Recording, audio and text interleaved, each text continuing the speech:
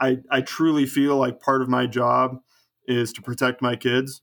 And so if that means that I feel like a call isn't being made by officials, or somebody's health is being put in danger because football is a physical game, and if there's cheap shots being taken or whatever, I'll get pretty fired up. There's no doubt about that. But it's very clear in our program that I'm the only one who's allowed to do that.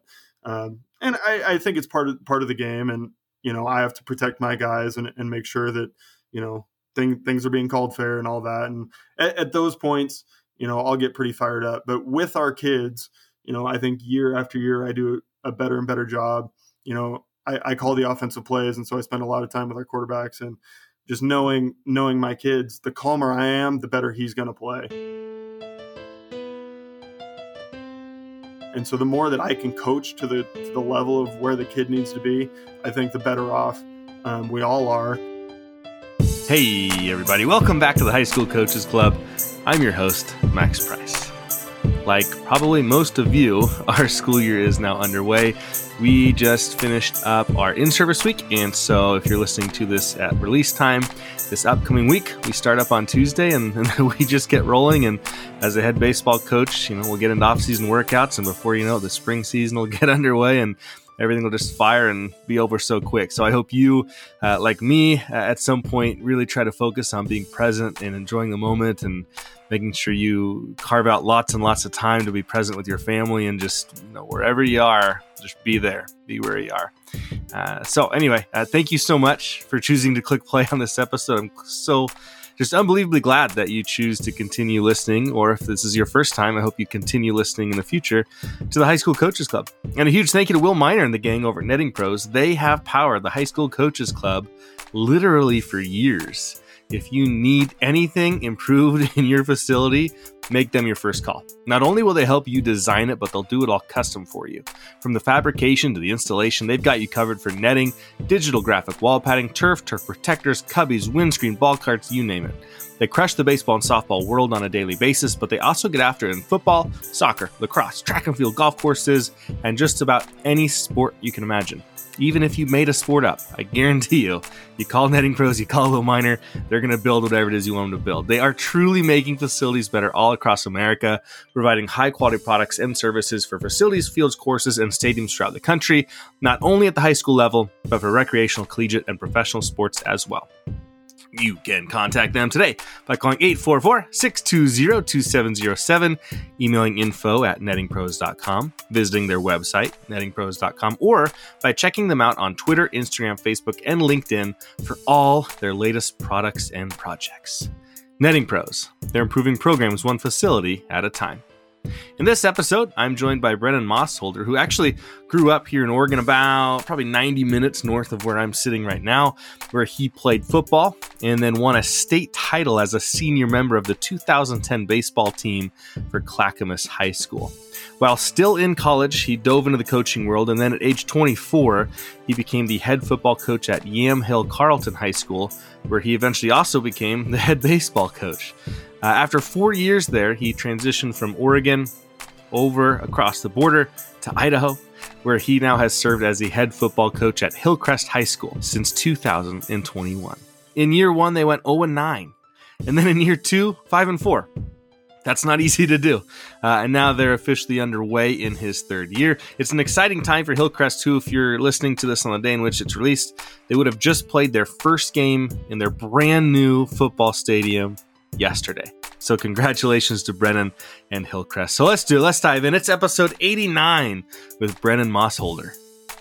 All right, Brennon, thanks for jumping on. Hey, Max. Really excited to be here, man. I'm glad you connected with me, and I'm glad we can get this going. I know you're in Idaho now, and I saw one of the first things that I discovered or found was a picture of you and a couple of other guys holding some shovels and breaking ground on a new football stadium. So at this point, how excited are you for that? Oh, I mean, it's so huge for Max. Sorry, we might have to start over here. It says that there's a problem saving my local backup, and I'm seeing flat lines when I'm talking. Oh, it's okay. It's good on my end. Oh, okay. We'll start over again? Sure. Yeah, it's good. Don't worry. Okay. It's still, I'll check yours too and see. Yeah, it should be okay. Okay. Hopefully. Let's do it again. All right, I'm joined by Brennon. Thanks for being on the show with me, man. Hey, Max, I'm excited to be here. Yeah, for sure. One of the first things that I kind of saw with you was a picture of you and a couple other people holding some shovels, getting ready to break ground on a brand new football stadium for your high school. So kind of how excited are you at this point? I think excited would be an understatement. So I'm the head football coach at Hillcrest High School in Idaho Falls, Idaho, and going into my third season here. And Hillcrest has been open since, I believe, 1991. And for that entire time, Hillcrest has played all of their home football games at Bonneville High School, which is kind of our main rival and another school in our district. And the facility is great. We've been blessed to play our games there, but man, to have some place that's our own and that we can call home, and we don't have to bus 5 miles down the road for home games. It's just going to be so huge, not only for the football team, but for our whole community. It's going to be a place with the turf field that we really can hold year-round events at, graduations, soccer games, lacrosse games, you name it. It's just going to get so much use. And, huge credit to Larry Stocking, our athletic director. It is 100% privately funded. We haven't taken out any bonds, no tax raises. So we're really thrilled, and we're hoping it's going to be done here in time for kickoff this fall. Well, that makes a big difference for obviously the school and the kids and everything. But I think also there's something about football, and I've talked about this before with other people, and it's nothing new. But there's something about football that brings communities together beyond just the kids that are actually in the school and the parents and everything. Like brings people together. And so I feel like having a home football stadium is like bare minimum to be able to kind of really, I guess, grasp everything that a football program can really bring to a community. So I think that's really exciting for you guys. Yeah, I agree with you 100%.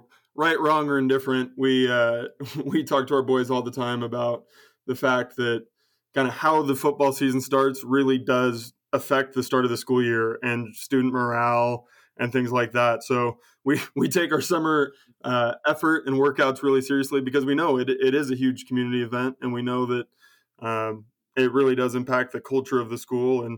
And so we're trying to hold up our end of the bargain by being ready to go when we kick off there. And you were part of a high school that was really rooted and still is rooted in athletics and being great. And so why don't you take me back to high school? Where did you go? What was it like? What did you play? That sort of stuff. Yeah. So I'm a pastor's kid. I moved around a bunch as a youth. But my by my sophomore year of high school, I ended up at Clackamas High School outside of Portland, Oregon. And really large school, 6A school, competes in the largest division in Oregon at the 6A level. And I was just really blessed to be part of two programs in both football and baseball that were led by really good leaders. Joe Bushman with the football program. He was there for over a decade, won a 6A state championship, I believe in 2018, 2019. And he is now the head coach at Lewis and Clark College. And John Arnson was at Clackamas for 2 decades and is now as their athletic director and won multiple state championships with the baseball program. And I was lucky enough to be part of those. And my senior year, part of a 6A state championship baseball team. I love to tell the story that I was the DH for the state championship game. So that meant there was 10 starters. And of the 10 of us, 9 of us went on to play some sort of college sports, whether it was football or baseball. So just around a lot of really talented people and a lot of really good coaches. And I think that just kind of inspired me once I quickly found out I was never going to be a professional athlete to stay involved in athletics. But I think a large part of that was because of such a good experience that I had at Clackamas. Well, yeah, when I look at your resume and how quickly you got into coaching, is it fair to say that when you were in high school, or at least that by kind of the end of your senior year, start of your freshman year of college, you knew that you were going to be a coach? Yeah, I think I was always on that path. I was actually having this conversation with some of our seniors as they're trying to figure out life for next year. I'm the oldest in my family. Didn't really know what recruiting looked like. Didn't really know what I was going to do with my life. So I had a couple opportunities. I was the backup quarterback at Clackamas. The guy in front of me played 4 years at Western Oregon University. Was really talented. And you can only have one quarterback on the field, unfortunately. So I did not get a lot of football playing time.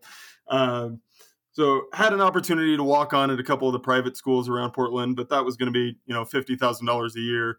Or I had the opportunity to play community college baseball for close to free. So that decision was really easy for me, even though truthfully I like football more and have continued now as a football coach. But so yeah, I just think I just kept putting one foot in front of the other and wanted to continue being part of athletics. And once my college career was done, that was the logical next step. And I took steps along the way to just continue being part of the high school program and youth programs in Clackamas, and just took advantage of some of those opportunities. And one door just kept opening up to the next. And then at some point, you finish college, you head off into, the real world or whatever. And you end up going back to Clackamas and subbing for a couple years, and coaching for a little while there. What was it like coming back home? I did the same. I went to North Salem High School, graduated, moved on with my life, then came back and coached there for a couple years. It was a really cool experience for me. Did you find coaching at Clackamas to be an easy transition, or did you find it a little bit more difficult just because of the age, how close you are in age to some of the kids that are there? I think there were certainly some hiccups along the way, but again, I just have to point to the leadership from Coach Bushman and Coach Arnson, really sitting me down and having tough conversations at points, and their leadership has really set me up for success. The fact that they both started me off in the youth program, so there was that larger age gap. I was probably 22 years old coaching a seventh grade team, and then a 23-year-old coaching an eighth grade team. So there was some separation there, but really following their leadership and them having tough conversations with me along the way really made it an easier transition. I'm sure. I'm 31 now, so people sometimes still look at me as a young coach. Every year, there's guys younger and younger than me getting into it. But I remember one specific conversation with Coach Arnson, just being like, dude, you're too intense. You have to chill out. The kids have to have fun. It's not about winning every single day, every single thing. And just some of those conversations along the way just have really had a huge impact on me. And now hopefully I get to have some of those conversations with younger coaches. I'm no longer the youngest on my own staff, which I was for a while, which was interesting. So hopefully now I'm getting to influence some of the next generation of coaches as well. Yeah, for sure. Well, one of the things that jumped out to me is that you became a head football coach at, age 24-ish, somewhere in there, at Hill Carleton. And so that was one of my first thoughts of like, okay, you're 24, you become a head coach. Got to imagine every single person on your staff is going to be older than you. Yeah. Hill Carleton's a small school, about 300 students. And so my football staff, for most of the time, was really probably me plus 3. But I mean, again, just blessed to be with good individuals that, I think when I did some of my coaching interviews, one of the questions is this going to be an issue for you? Like, can you take, can you work under somebody that's significantly younger than you and is in their first coaching job? And it never was an issue. I think I have to give a lot of credit to my assistant coaches for allowing me to be the leader and to learn as I was going. And I like to think that I did a good job and respected, the people that had a lot more experience than me and had been around. And, I don't know if there could be a bigger culture difference than from going from Clackamas to Hill Carleton, and just allowing me to find my way through that transition and supporting me along the way. I have to give a lot of credit to those people too. Yeah, so we have somewhat similar paths, just in the respect that we both, when I was in college, I ended up coaching a youth baseball team in Forest Grove. So I kind of had that same path as you, where I coached like youth teams first before I kind of graduated into coaching in high schools. Was an assistant before I became a head coach, just like you as well. And so Hill Carleton, it's for people who are listening and they hear the Clackamas thing, it's, this 6A job, huge school. In fact, recently, just a couple years ago, they had to open a second school near it, and both schools are still extremely full. Like, there's just so many people in Clackamas. And then you go from there to being the head coach at Yamhill Carleton, which is a really, really small school. It's pretty rural. So my thought for you, when you were kind of exploring jobs and kind of taking that one, what was that process or that interview or those discussions like, where your background is at this huge, giant school, just this behemoth of athletics, and then you're transitioning from there and looking to get a job at a pretty small, rural, kind of close-knit community? Yeah, so as I had started at Clackamas, it's kind of interesting. We were talking about the split. I knew the split was coming. It was probably a decade down the road at that point. And I talked to several people, and obviously I knew that I needed some head coaching experience if I was ever going to have the opportunity to take over the new school, which became Nelson. And so after my 2 years at Clackamas, I'd done the freshman thing, I'd done the JV thing. Coach Bushman didn't really have a ton of staff turnover at that point. So there wasn't really anywhere else for me to go at Clackamas. I mean, I could have stayed there and won a bunch more JV games, which would have been cool, but it was going to be hard to get a head coaching job at a major level without some sort of head coaching experience. So I applied at a number of small schools in the area. And to be 100% honest, I think Yamhill Carleton was a little bit desperate. They, before I got there, I think they'd gone like 1-8 and 0-9 the previous 2 years, and I don't think they had many applicants. From what I've heard, it was like you have to hire Brennon because he's basically the only one. So that's how the opportunity came about. But no, the culture thing was just so different because you go from a place where you have over 100 kids out for the football team, and if somebody doesn't want to do what you're asking them to do, then great, it's on to the next guy. Where at Yamhill Carleton, you're basically begging, borrowing, pleading to get as many athletes out as you can. I think my first year there, we had a total of 30 athletes, and we were able to grow it up to about 45, and we're able to have a JV team my last 2 years. But yeah, talk about two different places for sure. Well, yeah, that's one of I want to get into Hillcrest, especially, obviously, because that's where we are now, and that's where I want to spend the bulk of our time. But the Yamhill one is really interesting because your first 2 years there was still kind of a difficult path, and then all of a sudden you guys really got after it. And one of the things I wanted to kind of just glean from you is what changed. Obviously, from your perspective, a big part was increasing the numbers, because when you can increase the numbers, obviously the talent pool is bigger. What'd you do? Is there anything you were doing specifically to try to get more participation? Like, how did that come about? Well, one thing that I would just recommend to any school is I think your head coaches need to be on staff at the school, because especially at a small place like Yamhill Carleton, I'm seeing every student from middle school to high school basically every day. And so I'm just able to have interactions in the hallways and build relationships and, get kids out that if you weren't at the school every day, you would have no shot of getting. There was a couple of kids that came out and played line for us that had only ever wrestled before, but I was able to build a relationship with some of those guys, and that helped bump the numbers for sure. A couple other things there that really, affected our success was when I had first got there, we were 2 years away from a reclassification period, and Yamhill Carleton was 100 students lower than the lowest 4A school, but we were still playing 4A for 2 years. Oh, so especially in a numbers game like football, that really hurt. Yeah. And then going into my second year there, again, small talent pool. We had a really talented quarterback that was going into his senior year, and he broke his foot wakeboarding over dead week.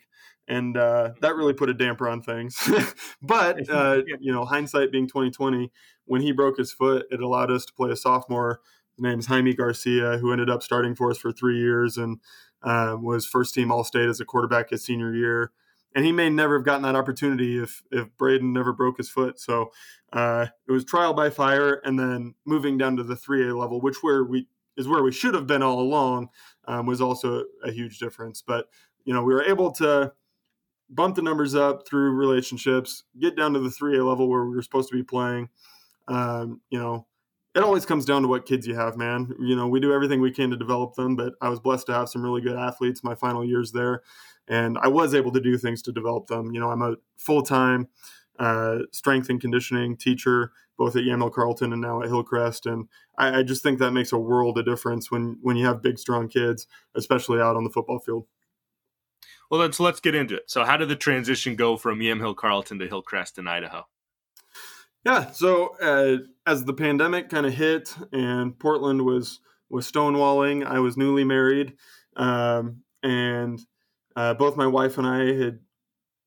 One of the big factors was we wanted to be able to buy a house someday, and out in the Yamhill Carlton area in wine country, that was looking less and less likely. So we started applying at different places throughout Idaho. Interviewed a couple places in the Boise area that just didn't work out. When you finish runner-up for a job, that means you don't get the job. So moved further southeast. And so for those that don't know, Idaho Falls is in kind of the southeast corner of Idaho. I had absolutely no connection to the area. I just knew they had a good football program, had a job opening for a head football coach, had a job opening in the PE department. So flew my wife out to interview. Sat down with Ty Salisbury, my current principal, and Tyler Mills, my assistant principal, and Wendy Johnson, the athletic director, and it just all worked out. I mean, it wasn't something that I was planning. Like I said, I had no connection to the area. Now I'm here and rocking and rolling. Give me the kind of rundown on Hillcrest, because we've heard about Clackamas, we've heard about Yamhill Carlton. How big is it? What division is it in? Can you get into that? Yeah, so Hillcrest is about 1,200 students. We play in Idaho's 4A division, and we go up to 5A. So we're kind of on the cutoff. I anticipate us playing at the 4A level for the next several years, and then we might bump up depending on what the state does. But we're kind of right on that cutoff level. Historically, has been a solid athletic area. Won football state championships in 2008 and 2018. Our basketball team, our boys basketball team currently has been extremely dominant and has a couple college basketball players on it and has won back-to-back state championships and will certainly be favored to win a third. So really cool area, beautiful area. We're right outside of entrance to Yellowstone. Very different demographic than what I'm used to. We're about 80% Latter-day Saint, which has its pluses and minuses. There's good things and bad things about that. The community involvement is huge, but sometimes I'm also missing kids at church camp for 2 weeks, which is something that I didn't have to deal with at Yamhill Carlton. So just learning the area and going into my third year now, I feel like I have a pretty good grasp on things. I think that's one of the really interesting, fascinating things about coaching is that when you get into it and you start, especially when you're in building, and I agree with you, by the way, about how important it is to have head coaches in the building. I think is such a huge benefit. But when you're in a program and you start learning all the ins and outs of it and how they operate and everything, it's kind of fascinating because from the outside, people look at it and say, oh, it's just another high school. But then within all of our high schools, we have these weird little things that are just unique to our high school that we deal with. 80% Latter-day Saints. So you have a lot of that. We have a handful over the years in our baseball program. And we used to practice sometimes on Sundays, and we have a few kids that couldn't be there.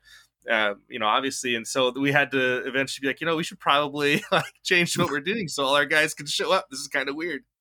Yeah, absolutely. When I was at Clackamas, we would do our big football meetings on Sunday. We'd have the kids come in and review film and get the game plan in for the next week. And I was told very quickly, yeah, that's not going to happen here. So that was a change we had to make really quick. Yeah, no kidding. So you take over. What are some of your first steps, if you can kind of remember back? It's like, okay, you're now the head football coach here. Cool. Like, now what? What did you do? The first thing was meeting with the current staff, and I've been really blessed that basically anybody that wanted to stay has stayed and have been huge influences on our kids here. Because I had no connection to the area and I wasn't bringing anybody with me, I really had to lean on my admin team and some of the coaches that had been here for a long time to really get that process started, because especially in a football program of this size, without assistant coaches, it doesn't matter how smart I am, we're not going to get anything accomplished. And so, again, I was just really blessed that, at the time I was hired, I was 29 years old, and my offensive line coach, Scott Peterson, who just retired, he had been coaching at Hillcrest since it opened in 1990, but he was gracious enough to go, dude, I'm willing to learn a new system, new everything. If you're a good leader, I'll follow you. And so there's just a lot of people like that, and the community really supported me. So I was just so blessed that they embraced me and my wife and welcomed us and were willing to work and learn new things. Traditionally, Hillcrest has been like a super run heavy power double wing football team, and I'm certainly more of a spread guy. And so that was a huge change for a lot of people, but everyone hopped on board. And as a leader, I just felt like if I can present a clear, coherent vision that we can stick to and we can get everybody on board, good things are going to happen, and good things are starting to happen. That's one of the interesting things. I think like football and basketball are probably the two where you run into head coaches having a ton of influence on the system that they run. Like you've been in the baseball world. That's where I kind of live. I mean, you take over a baseball program. All right, like we're going to bunt less than the previous guy. Okay, great. Like there's some small things you can do, but basketball especially, and then obviously football, you're talking about full systems that one group can run, and then you get a new coach in there and he has his own philosophy on what he wants to run. And then like you're talking about not having any assistants that you're obviously bringing with you. They're not moving out there with you. So you're also then relying on the guys who are already there to embrace this change. And if it doesn't work right away or quickly enough and they don't see success, like that's a pretty big, like, are they going to keep following me? Is it going to happen? So did you experience decent amount of success right away as you were changing some of these systems? Was there difficulties? That's a really funny question. It's a funny question, and the answer is absolutely not. We did not sustain success. So, so a couple parts to that. So our school district has 3 schools. We mentioned Bonneville earlier, where we had played our home games, and then the third is Thunder Ridge, and they play at the biggest level in Idaho. They have about 1,600 students, and Thunder Ridge opened 4 or 5 years ago. And when it did, it essentially took 2 whole classes of athletes out of Hillcrest, the freshmen and the sophomores. So when I got here, I believe we had 10 seniors on the football team and 9 juniors, but we had 40 sophomores. So we absolutely took our lumps my first year here. So not only were we learning a brand new system, but I had a sophomore at quarterback. I had 4 sophomore offensive linemen. Our schedule was just hellacious. We played Rigby, who was the 6A state champions, and sent 3 guys to BYU. We played Skyline, who was the 5A state champions 3 years in a row, who just sent a kid to University of Oregon. We absolutely got our heinies kicked for the first year. And now looking back, it's funny, but I remember vividly in my interview asking the admin team, like, hey, this would never happen, but if we go 0-9 my first year, am I still going to have a job? And they kind of laughed and like, oh, yeah, we're going to give you time to figure things out. Lo and behold, we go 0-9. And thankfully they didn't fire me. But no, we didn't experience success right away for a bunch of different reasons, like I just said. But, everybody stuck with the plan. I didn't have a bunch of coaching turnover. People believed in me. They believed in the system. They knew we had a bunch of young guys. And going into this fall, all those kids that were sophomores 2 years ago are now seniors. And I think it's really our turn, because we've stuck with the system and we've stuck with the assistant coaches and we've done the things throughout the offseason that we need to do to really set us up for success.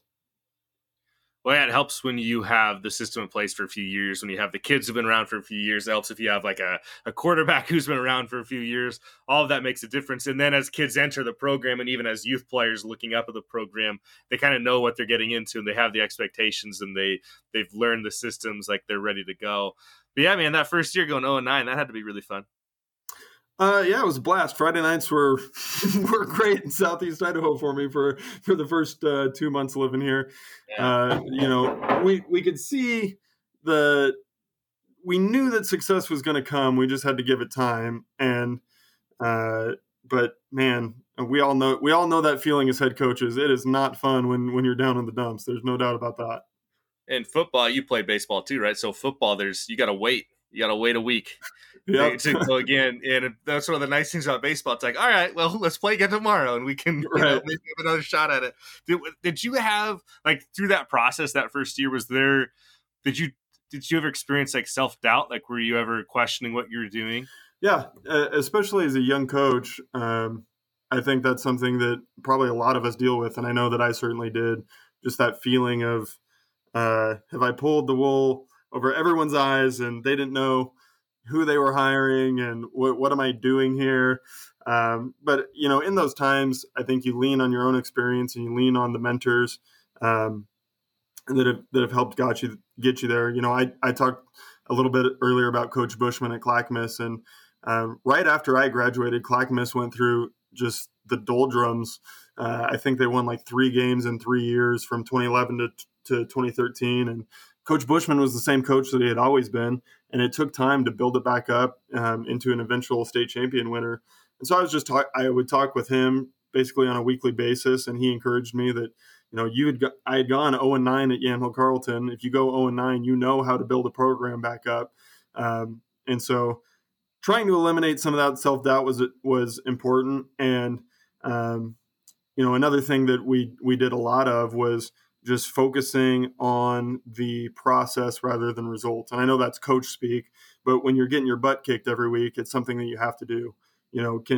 Could we practice to the best of our ability? Could we accomplish something in practice or the weight room or in conditioning that was better than the week before? Could we have some small moral victories in games? And we did have some of those. I have some really cool stories about things that we accomplished that year that didn't result in wins, but I think helped build the foundation for things to come. Yeah, I think football is interesting because it's like we kind of mentioned a minute ago about how you have to wait, and you wait all week. Practice, obviously you're not sitting around, but you get to the game. Okay, you lose the game. Now we got to go through the weekend. We got to go back to school next week. We got to listen to our probably classmates, talking about it. Then we got to practice all week, and then, oh my gosh, we lost again. And then we got to repeat this whole thing again. And so I think of I guess just the awesomeness that the administration was telling the truth when they told you jokingly at the time, but it turned out to be reality, that they would have faith in you, that they were committed to you. I think as a coach, that makes a huge difference, because then while the self-doubt certainly will creep in, you understand that they're also doing the process over the outcome thing that you're kind of preaching to your players. Yeah, absolutely. Their support of us through that time was huge, and they never wavered. One of my assistant principals, Tyler Mills, has become one of my best friends out here, and he would remind me every week, we believe in you. You're doing the right thing. Keep it up. The results are going to come. And just having that support was so huge. And they helped celebrate our small successes too. One quick story from that first season at Hillcrest that I just love. One of my favorite memories. We were going in middle of the year. We were playing Rigby High School, who I had mentioned.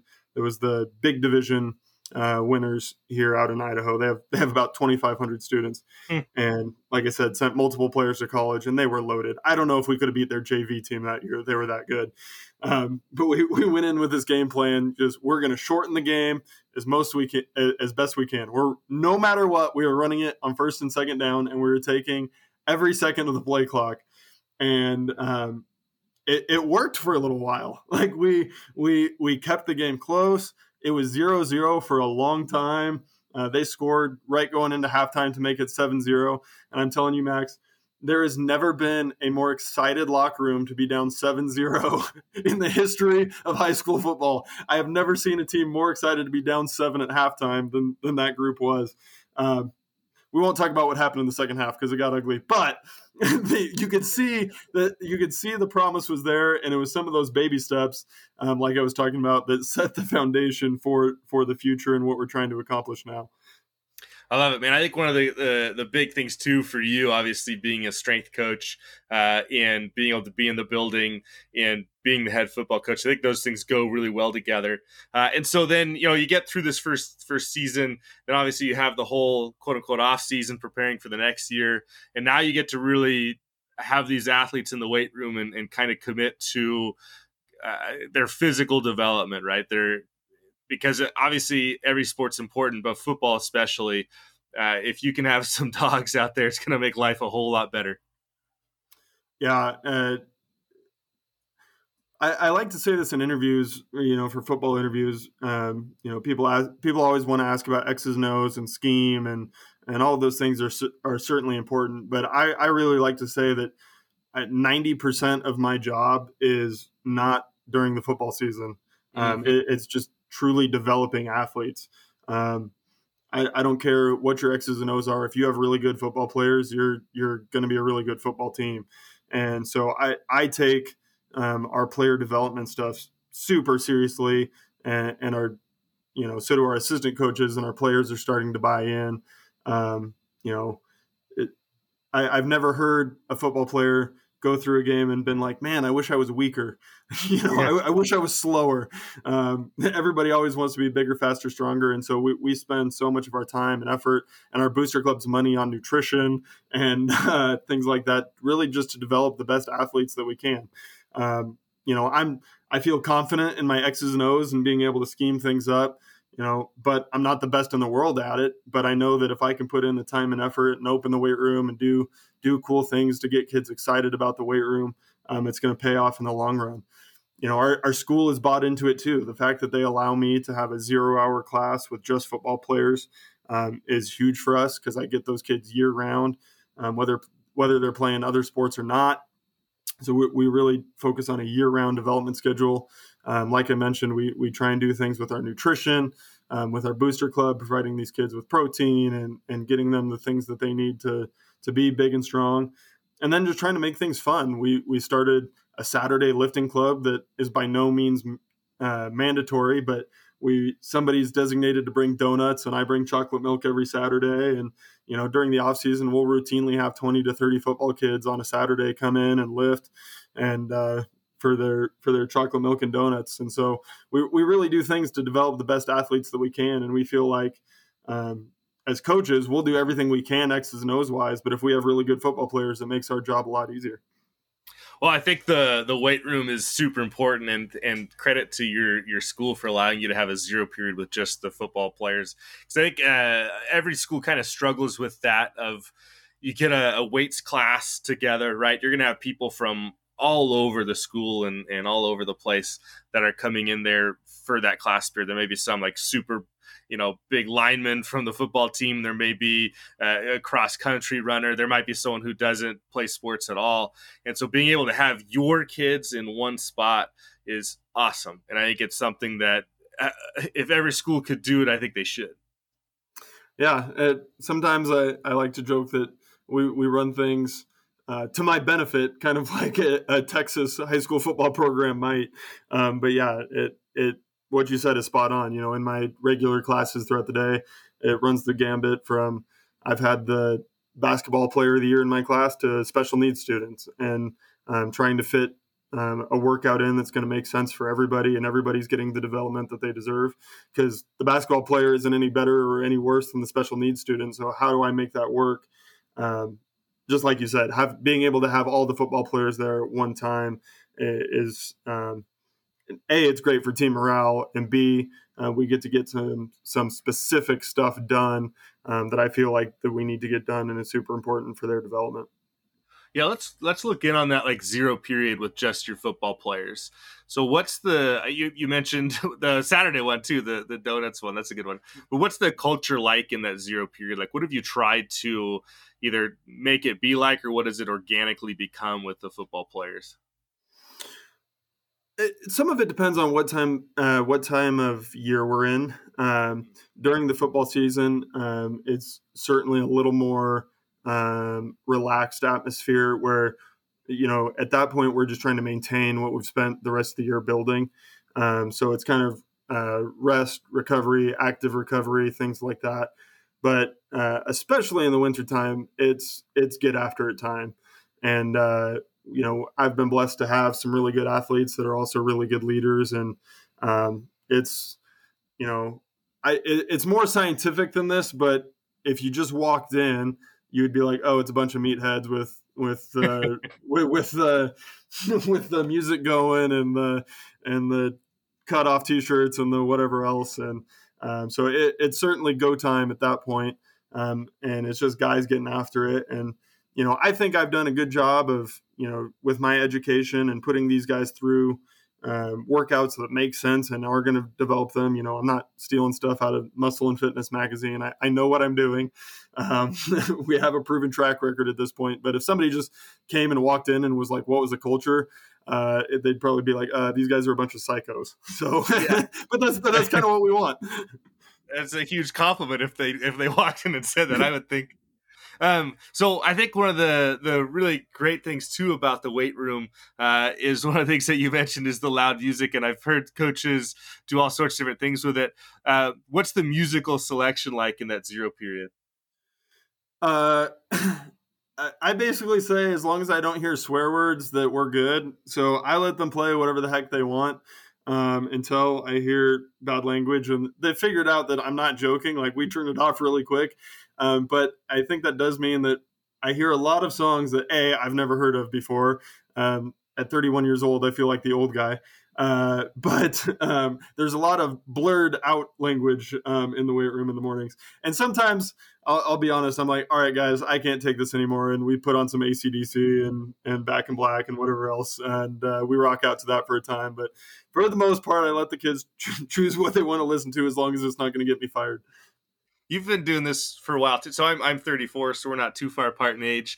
And early in coaching, I knew all the songs the kids would play. And similar to you, it was probably like 3 or 4 years ago. All of a sudden, there's this transition, and now I feel like you said, I feel so old because so much of the music now that they listen to, I have never heard of it. It's never even been on the radio in any vehicle I've ever been on before. It's like totally brand new, and I just kind of have to be like you, like, all right, every once in a while I need to put on music that I know. Like, give me once a week. I never want to learn the lyrics to mumble rap, that's for sure. And I've decided that any rapper that starts with Lil, that's not Lil Wayne, hot garbage, not a fan. That's so funny. So 3 years ago, I was teaching, I still am, I was teaching an Avid class, and my kids were freshmen. And I can't even remember what the assignment was, but one group did like a project on mumble rap. And when they first said it to me, I had no idea that they were even talking about music. They're like, well, we're going to do ours on mumble rap. And I'm like, I don't know what is that? Guys think like you rapping stuff, and they're like, no, like rap, where they're like, I'm like, oh my God, okay, I feel really old. Yeah, I feel okay in this time not keeping up with the times. I'll stick with the classics. Yeah, no kidding. So into the football program, obviously you have the new stadium that's hoping to be done and ready to go by kickoff here at the start of the school year. And you mentioned that the obviously the opportunities that provides for lots of other programs too. You think like soccer, lacrosse, all sorts of different groups. As that thing gets built and finished, what's the impact going to be like, do you think, for your football program long term? Long term, I just see us continuing to build and to grow. One of the huge community events that will take place there that's going to be huge for me is that we call it Grid Kid out here, but our youth football programs will be able to play on that turf field as well. And I guess I should mention, unlike Oregon, where everybody seems to have turf now, it hasn't fully matriculated its way to Southeast Idaho yet. I think it's on its way, which is probably a good thing, but we will be one of the few turf facilities in the area. which I just think will be a huge draw for us. So I just think it's going to, be able to continue to grow the program. I think when I got here, we were at 85 players, and this year we'll be probably around 110, which is really right where we need to be. But continuing to pump out groups of incoming freshmen of 30 to 35 kids, just for the long-term stability of the program and the success of the program is where we need to be. And I think the stadium is going to be a big part of that. Yeah, what is the reach for you personally into youth high school football in your area? So we have a director, and the director names the coaches, which is a little bit different than what I experienced in Oregon. But I do as much as I can to reach out and get those kids involved. I mean, last week we finished up our Grid Kid Camp, our youth camp, where we had probably about 75 4th through 8th graders come out and practice with us for a week. We'll do another one here in August, right as they're getting going.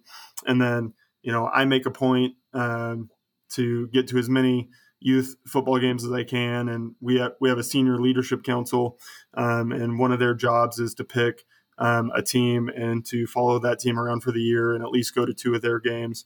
And so we try to have a really visible presence. And I meet with any of the coaches that want to meet with me. I'll give them, I'm a pretty open book. Here's our playbook. Here's what we do. Here's how we run practice. Here's what Hillcrest football does. Take as much of it as you want, because the more the kids are running what they're going to run when they get to high school, the better off we're all going to be. Thinking back to my time in Oregon, I think Sherwood High School football is just the perfect example of that. Those kids are running the wing tee from the time they can walk.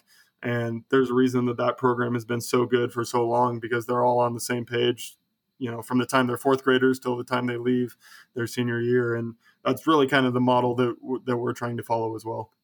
Yeah, I think as a football coach, especially you running a spread offense, if your like 8th grade team is running a wishbone, that's not going to be a hard transition for them. Absolutely. When they're coming into that summer into your program, and what a difference that makes. I think too, when I think of the football program and everything that's involved with it, my mind kind of quickly goes to fundraising, because that's kind of where I am right now as I'm thinking to our upcoming year and how we're kind of creating our fundraising. Ready for orange sales? Oh my gosh, yeah, lots of orange sales. Yeah, I don't know how. By the way, side note, I did that in high school. Went to college, had to do it in college. I don't know how baseball got hooked up with oranges and why those two became a committed partnership. I don't know, but it's a thing, because I sold them when I was at Clackamas too. Sell them forever. So tired of oranges, but they make good money, so we'll keep doing it. So yeah, so what do you guys do for fundraising? Because football is it takes a lot of money to run a program, especially over the long term when you have all the equipment and everything. So what's a fundraiser too that you guys have done that you do that's successful? I don't know if I have a super exciting answer for you, but you're right. Football is super expensive. We do a lot of the same things that a lot of other people do. Our 2 major ones that we do are I think Blast is the company name in Oregon, but just call and ask for money, because that's really easy. Nobody wants to sell anything. Nobody necessarily wants to buy anything. And so we just got done with that. We raised about $15,000 doing that. And then in August, we'll do the card sales like everybody else. And I know everybody hates them. I hated selling them when I was in high school. I know our kids hate selling them. I know the parents don't want to sell anything else, and I totally get it. But what I say in our parent meeting is, until one of you writes me a $25,000 check, we have to do this every year, because, as a coach, I want to put our kids in the best. I know all of our moms want their babies' heads to be protected by the best helmets, but right now, the going rate for helmets is about $500, and the shoulder pads we just bought are about $300, and those things have to be replaced every 4 to 5 years, and everybody wants nice uniforms. So I explained to our parents pretty explicitly that, just on gear, we're putting our kids in about $1,500 worth of stuff every year that we're not asking you to pay for. And that $1,500 worth of stuff probably has to be replaced about every 5 years. And so, fundraising is huge. And I know nobody wants to call and ask for money or sell the cards, but they've been successful for us. So between those 2 things, we'll raise probably close to $35,000 And then our booster club, they take care of all of what we call our swag sales, all of the sweatshirts, t-shirts, hats, yada, yada, yada. They run concessions for us. They sell banners, which will be another huge benefit of having our own stadium. We can do more of that, and we have more advertising space. Another cool thing with the stadium is that we're going to have a digital scoreboard so we can run advertisements and things like that. So they'll probably raise another $10,000 to $15,000. So in a year, we're probably spending about $50,000 just to keep the program running. And that's not counting the things that our admin thankfully takes care of. Like they pay my huddle bill for me, which can be $5,000, and we beg, borrow, and steal and do trades with our admin all the time. But that's just another way they're supportive of us. But football is a really expensive sport, and so if you're not fundraising, you're going to fall behind really quick. Yeah, we. It's funny you mentioned that because I've talked to people before about how much money we fundraise, and like, oh man, you should be able to buy less. And I'm like, well, actually, the stuff we have to buy is not very fun. I'm like, you know how much a baseball alone costs? Like, it's so much money. No, it's ridiculous. It's like buying a shoulder pad. It's not fun, but we have to have them. Buying a helmet's not that fun, but we have to have them. And so there's just this huge cost that comes with it. And so one of the things, like you mentioned, like beg, borrowing, and steal, we came up with a thing with our athletic director where we have we supply 3 kids for every football game, sub varsity. And they run the chain gang. And then at the end of it, he ends up buying, a set of our team hats. And so everybody wins, and it's just like, all right, cool, we'll do that and get money out of it for our program. But it's just there's just so much that goes into a program that's not like, it's not sexy to buy a lot of the stuff, but we have to have it, and it costs money. And I think, like you said, just calling people and asking them for money is not the most fun thing in the world, but hot dang, it works, and they don't have to buy a bunch of silly stuff, Yeah, absolutely. Yeah, if someone out there right now is listening to this podcast and you're thinking about getting in, especially if you want to be a head coach, it doesn't matter what sport you are. So much of your time and energy is spent getting funds. A dozen baseballs now, I shoot, what is it, $150? I mean, it's insane. It's insane. A single football for us right now, the game footballs that we use, the leather footballs, are $175 a piece. It's just, it's nuts. It's expensive. It's crazy. What do you think of your time now? You're still obviously young and everything, so don't, even despite our musical tastes, you're still young. You know what I mean? So you've been doing it for a little while though at the same time, and as you kind of look back, especially all the way back maybe to Yamhill Carleton, but then even to coming to Hillcrest, is there anything that you did along the way that looking back now you would have maybe done a little bit differently? I think I mentioned this at the beginning, but just learning to calm down. My personality is, I've always been high strung and super serious, and this is what has to happen, and this is what we need to do. A good story to illustrate that: when I was young and a little kid, I thought I was going to be a professional baseball player, and why my dad told me this, I don't know. But at one point he said, professional baseball players don't drink soda, which is a complete lie. Why he told me that, I don't know. But I got it in my head early.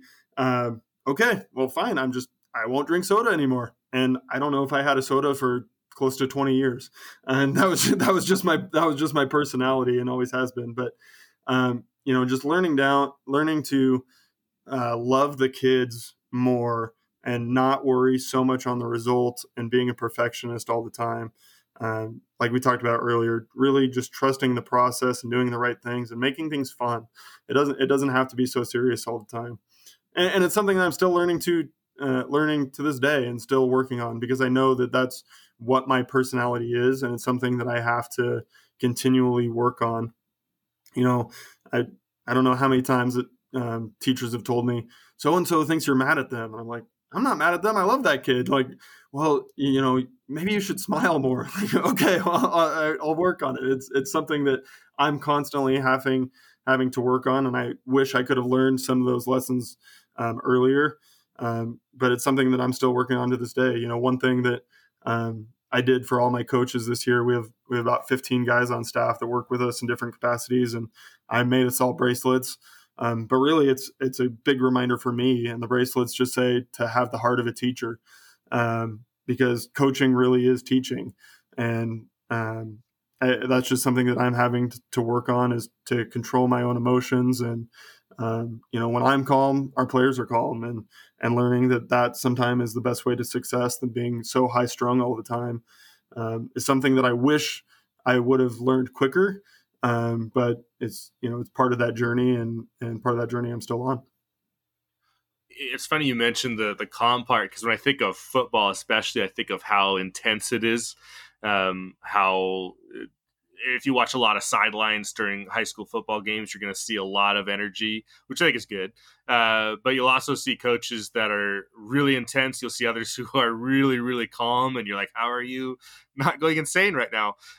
So if someone looked over now at the current you on the sideline during a football game, what's your demeanor like, would you say? For the most part, I'm pretty straight faced. I don't show a lot of emotion most of the time, um, positive or negative. I think most of the time, if you looked at me, you wouldn't know if things were going good or going bad. I truly feel like part of my job is to protect my kids. And so if that means that I feel like uh, a call isn't being made by officials, or somebody's health is being put in danger because football's a physical game, and if there's cheap shots being taken or whatever, I'll get pretty fired up. There's no doubt about that. But it's very clear in our program that I'm the only one who's allowed to do that, and I think it's part of the game. And I have to protect my guys, and make sure that things are being called fair and all that. And at those points, I'll get pretty fired up. But with our kids, I think year after year I do a better and better job. I call the offensive plays, and so I spend a lot of time with our quarterbacks, and just knowing my kids, the calmer I am, the better he's going to play.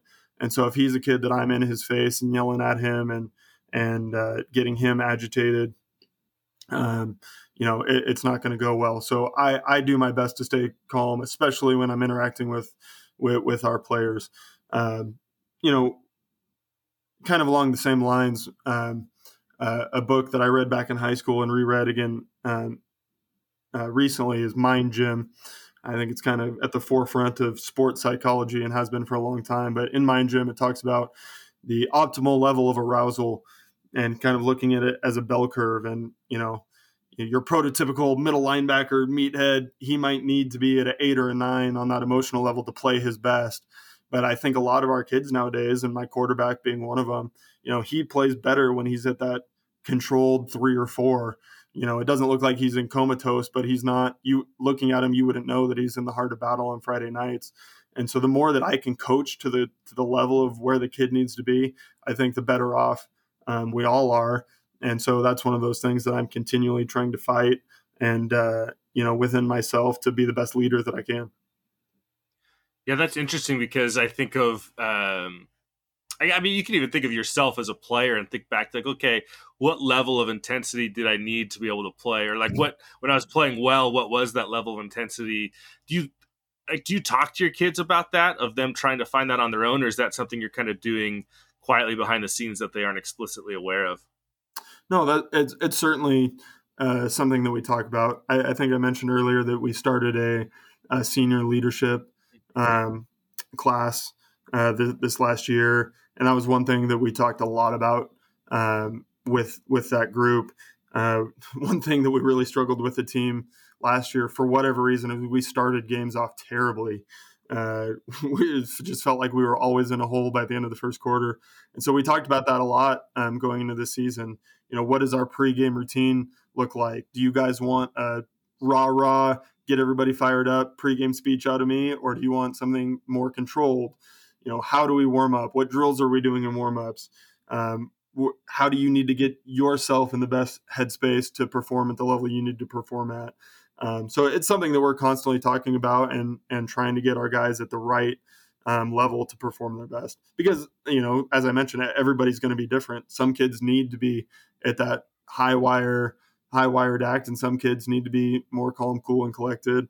And especially on a football team where on a Friday night we might play 40, 45 kids, trying to get everybody at that correct level for themselves is a challenge. And so I feel like I'm doing them a disservice if I haven't talked to them about that and helped them realize where they need to be as an individual. Because it's hard for me to give a pregame speech or anything that's going to get everybody at the same level. So how can I give them the tools to help get themselves to the right level so that they can perform at their very best is something that we talk about a lot and are really working on. I love that. I've never heard of that, but it makes so much sense because you always think of like movies, right? And the coach or the player, whoever it is, given the pregame speech or whatever, is always oftentimes like super intense, like gung ho. And I've never thought about that. The idea of actually explicitly asking the kids and talking to the kids in the leadership council of like, what do you need me to be as your coach during the pregame, and what do you guys need out of the drills and the warm up stuff? Because I think it's the first time I've ever heard a coach say something like that. And there might be coaches who do it. I've just never heard it explicitly said, but I'm listening to like nodding my head, like, actually that makes so much sense because each group's going to be a little bit different and each player is going to be different. So what can I do to hit on as many players as I can, but then also provide them with their own individual, ability to get on the level they need to get on? Yeah, absolutely. And, again, I think this goes all the way back to having coaches in the building and knowing these kids outside of the sport and, building those relationships with them and just knowing where your individual kids need to be. And even if you're a position coach, I mean, for you probably have an outfield coach, who has 6 or 7 kids, knowing each one of those well and what they need to perform well and the level that they need to be at and how can you get them into the right spot. Because, going back to my time at Yamhill Carleton, I had a player of the year candidate at quarterback, and he was one that like I had to fire him up. Like if I wasn't yelling at him, something wasn't right. And I knew I could coach him harder than any of our other kids. And my current quarterback isn't necessarily like that. I mean, he plays better when I'm calm and cool and we can talk through things and what are you seeing out there? And it doesn't do well. He doesn't do well when I'm up in his face and yelling at him. And that's totally okay. But knowing who your kids are and trying to reach them at their specific level is super important. Yeah, we've gotten, I think our little varsity baseball staff has gotten pretty good at that, where I'll see like our catcher doing something and it's like, I need to talk to him about this and address this. And so I'll talk to kind of the catching coach who's normally working with him. He's like, well, no, actually I think he needs this kind of a conversation. I'm like, all right, does he need it from me? Does he need it from you? He's like, it's probably better coming from me. Okay, good. You can kind of handle it. And I think like you said, when you're not in the building and you're not around these kids all the time, it doesn't make that impossible, but it makes that really, really hard to do because then the only time you're ever seeing them is during those, couple hours during football practice or, basketball practice or whatever it is. And then during a game. Yeah. I feel really blessed that I believe I have 5 coaches on staff that are in the building. And then me personally, between the 0 hour, seeing the kids just in the hallways throughout the day, our leadership council that we do once a week during lunch, then at practice. And then, my wife and I have done everything we can to be part of the community. So we're at basketball games. We've gone to theater productions. We're just seeing these kids in all these different areas. And, sometimes I feel like coaches only think about their kids in the capacity of them being an athlete. And we really try, I tell our parents that our guarantee is that we try and send your kids out of here if they're part of our program for 4 years, send them out better men than they came in. And I don't feel like I can exclusively do that on the football field. Their time with me is 2 to 3 hours a day in the falls. But what's going on in their lives outside of that, and how can I help support them in that, and how can I get to know them better throughout that is something that we really pride in our program. And I think my assistant coaches do a good job too of just getting to know the kids. And the better you know them, the better you can coach them, I feel like. Oh, that's 100% true. I think it's spot on, and I'm grateful that we were able to connect to kind of have this conversation because I think this is a really good reminder, not only for me, but for coaches listening, for ourselves, just of it's really easy to get caught up in the baseball player and who he is as a player, but the sport part is just one piece of a bigger life. And he's not gonna, he's obviously not gonna play football for the rest of his life. He's gonna be human the whole time. And what can we do to make that happen? People listening also aren't gonna understand or know the technological problems we had throughout this, and they'll listen to this and they'll think, wow, that went swimmingly well, and they'll have no idea what went on behind the scenes. We certainly didn't have to start and stop 3 times. That never happened. They'll have no idea. It went great, but we got it done. It's awesome. Before I let you go, though, we go a lot of different directions in these things, and sometimes there's other directions we didn't end up going with conversation, or maybe there's just something we missed, or you want to extrapolate on a little bit more, or whatever. But just give you a mic one more time if there's anything else you want to toss out there. Yeah, we finished a lot there talking about team culture and intensity and things like that, and for someone that has never met me before or seen one of my football teams, I would just talk about kind of the 3 rules that I've implemented everywhere I've been. And we talk about these 3 things all the times with our kids, and we just call it mind, body, and team. And what I like about those 3 things is that they are 100% effort-based things. Everybody can do them. The least physically gifted on your team can do them. The most physically gifted on your team can do them. And what that looks like for us is, starting with the mind, is you're a student athlete. Before anything else, you have to take care of things in the classroom. We just talked about that. You're not going to play football your entire life, but hopefully you're going to be a smart individual your whole life and a continual learner. And then taking it over to the football field, it's a 100% effort-based thing for you to know your plays, to know the scouting report, to watch film, to do the things that you need to do to be the best that you can be when your opportunity arises. And that moves into body. And we spent some time talking about my role as a strength and conditioning coach. But we stress getting your body in the best possible place it can be. I talk with our guys all the time about, we all have a certain genetic potential, and some people have a super high genetic potential and some people have a super low genetic potential.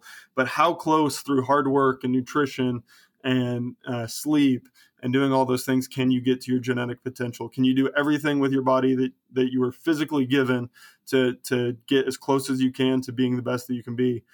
And then the last thing that we talk about is just team. Whatever your role is on the team, can you accept that? And can you do it to the absolute best of your ability? I talked about my story a little bit, that I was a backup quarterback in high school. I loved playing scout team, and I knew that was my role. I knew my role was to try and get our starting defense as good as they could be going into Friday nights. Not everybody can be a starter. I mentioned we have 110 kids in our program over 3 teams, 11 on offense, 11 on defense. That's 66 guys. So, if you're not a starter, what is your role on the team going to be? And how can you do that to the absolute best of your ability? So again, mind, body, and team, we talk about all the time with our guys. They're 100% effort-based. And that's my expectation of all of our kids and all of our coaches. Can we get as good as we can be in those 3 areas? And I feel like, Hillcrest football is certainly on its way to that. And if we can fulfill those 3 areas, the results on the field take care of themselves. And so, I would just encourage coaches, wherever you're at out there, to have a similar standard to those things, but to make them effort-based things that everybody can do, because we're all going to have different kids with different genetic potential, and some are really good players and some aren't. But how can a kid fit into your program and become the best they can be? And can those 3 things, mind, body, and team, translate to the rest of their lives? I think they can. I think you can be a lifelong learner. I think you can stay in shape for the entirety of your life. And whether it's a wife someday, your kids someday, your friends, or you surrounding yourself with the right team for the rest of your life, I think is super important, and things that we spend a lot of time on in our program. I can imagine the pride that if you really own it as like a scout team quarterback, that you would have on a Friday night if your defense ends up playing really well and you end up, dominating a game defensively, to then look back on that and be like, that's because I owned my role and I took it seriously. I feel like that for you has to be a really easy, natural, awesome conversation to be able to share with players that gives you, I think, like instant credibility, because it's like, I've been there, like I've done this, I've had to own this, and I did. And it was awesome when things went well. Yeah, absolutely. And, we try and sell that all the time. Everybody wants to be a Friday night star. I get it. I wish I wish in some ways that I had been a Friday night star. That would have been awesome. But not everybody can be. So if you're going to be part of the football program, if you're going to be part of any team, not everybody can be the star. So how can you fill your role to the best of your ability? And you're right. I think it does give me some credibility that I wasn't a star, that I had to grind my way through it and work as hard as I could to get the limited reps that I did get. And being able to tell that story to our kids that aren't starters, hopefully it encourages them and makes them want to stick it out and makes the whole experience worth it for them. Brennan, again, really appreciate you doing this. You've had you mentioned earlier you're only 31, but what a cool sports life you've had, from winning a state title in baseball in high school to then going to college to play college baseball, and at the same time, coaching youth football, and then, transitioning back to your home school to coach some more, and then becoming a head coach at a small rural school in Carlton in Oregon. And then from there going all the way out to Hillcrest and kind of taking a leap of faith with your wife. And glad you're finding success, and I wish you the best and good luck with the new field, and I hope it's awesome, and just appreciate you a ton getting in here and talking with me today. I appreciate it, Max. I didn't mention this earlier, but my junior year of football, I broke my hand on South Salem's football field. So hey. I don't have kind feelings towards the Saxons, but after getting to talk to you for a while, I guess I'm going to have to root for you. I guess I like you. Oh, perfect. Okay, we just replaced the turf, so it's new turf now. So that whatever your hand went through, that stuff's gone now. Actually, it's going to be part of our baseball program's batting cage floor. So there you go. You can revisit it sometime if you want. Well, the football facility there is really cool.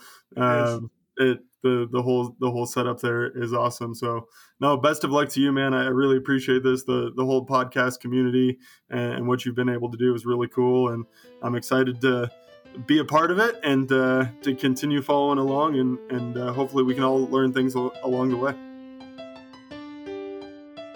I'm telling you, that's a guy you just can't help but root for. Good luck to Hillcrest the rest of the way. If you aren't signed up for the weekly newsletter, or if you haven't picked up some High School Coaches Club stickers, you should definitely do so. Head on over to highschoolcoachesclub.com to get started. Don't forget to leave a rating or a review if you're listening on Apple Podcasts. And no matter where you're listening, hit that subscribe button. Most importantly, if you found any value at all from this episode or any previous episode, share it with anybody, however you want to do it. Doesn't matter, just do it. Share it with someone. That's how we all get better, and that's how we grow the club, literally. As always, if you have any recommendations for people who should be guests on the show, be sure to reach out to me, even if that recommendation is you. Follow the club on social media, Twitter, Instagram, Facebook, at HS Coaches Club. You can follow me on Twitter at Mr. Max Price, and can reach me via email, max@highschoolcoachesclub.com. All right, that's it. That's all I got. You're awesome. You matter. Thanks for all you do. And as Coach Lee would say, loving you.